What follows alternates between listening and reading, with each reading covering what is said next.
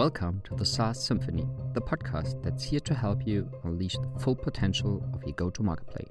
Whether you're a seasoned pro or just starting out, your host Bjoern will provide you with the insights and strategies you need to hit all the right notes and create a scaling and profitable business. Mastering the entire customer journey can become complicated quite quickly, especially if you bear in mind that most probably we are looking about different departments like marketing, sales, customer success, and product. So sooner than later, mastering the entire customer journey will become complicated. That's for sure.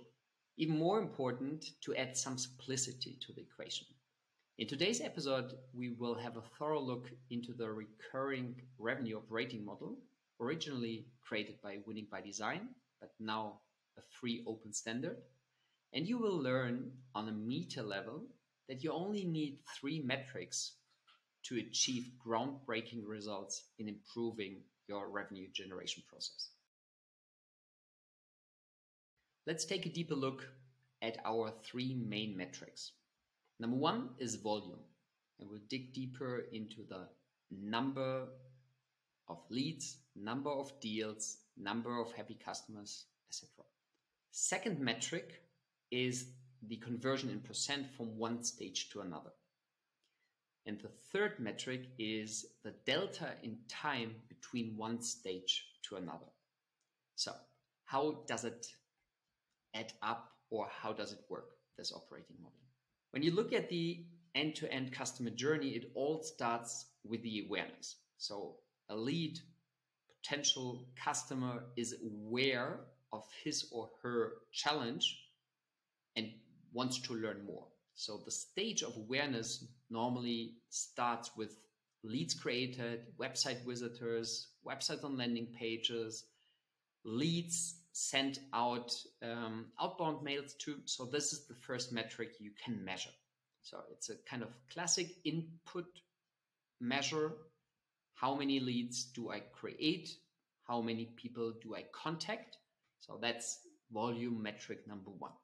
Now the interesting part is when we look at the overall customer journey, the target is to make them interested and learn more. So the next phase is called education.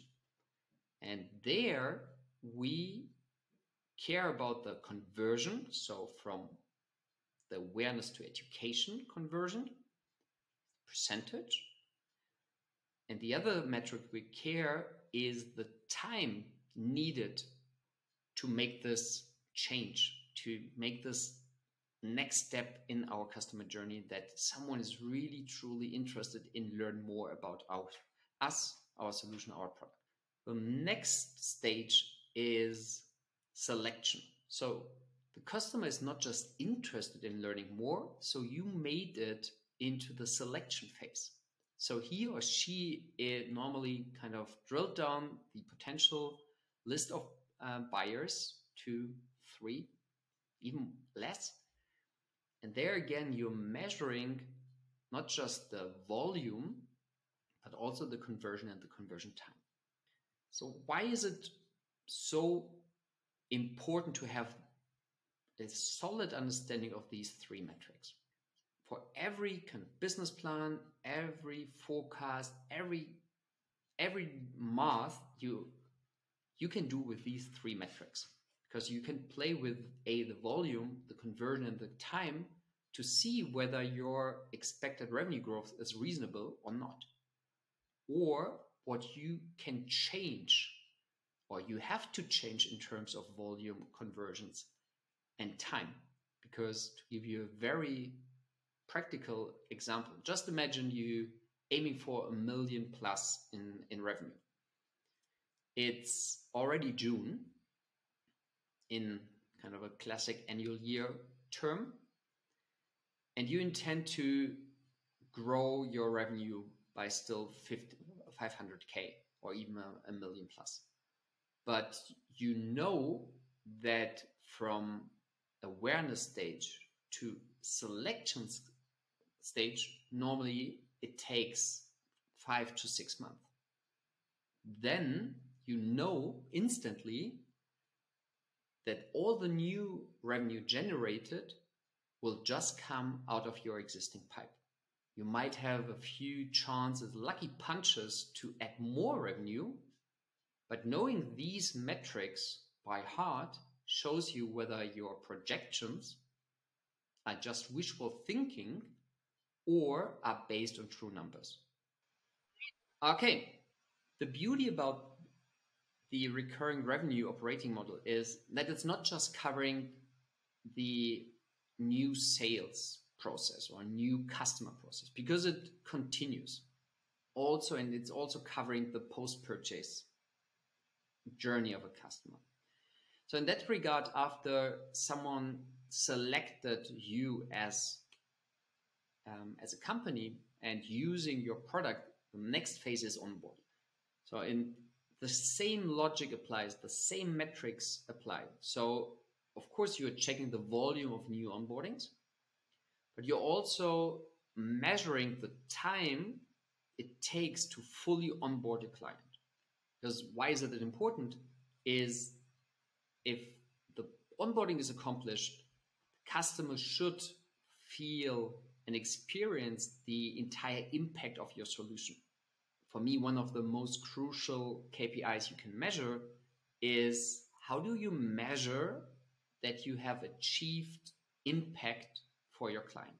Or to rephrase it, how does your client measure that your product is achieving impact? Because if you're achieving impact, then you have not just a happy client, but you have a client where you constantly create value.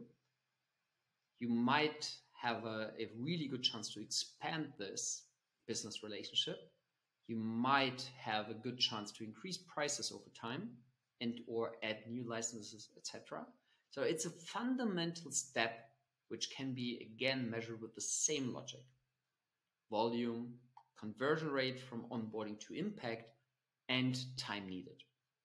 The next stage after creating impact is exactly how to measure growth and later on expansion. So growth can be, to just give you an example, is growth in terms of new users added. Expansion is entering a new package, adding a new a layer, adding a new module of your solution. Either way, it's about growing your revenue with your existing customer base.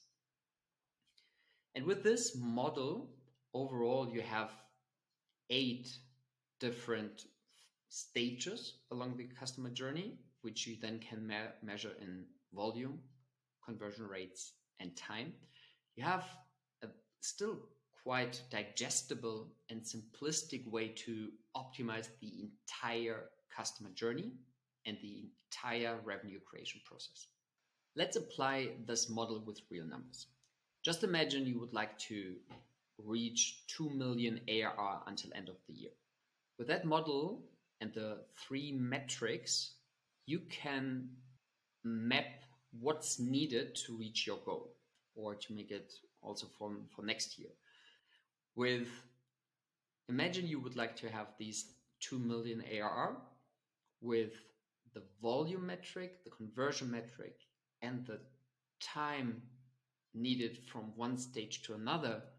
You have a very detailed view on what needs to happen to realistically reach my goals.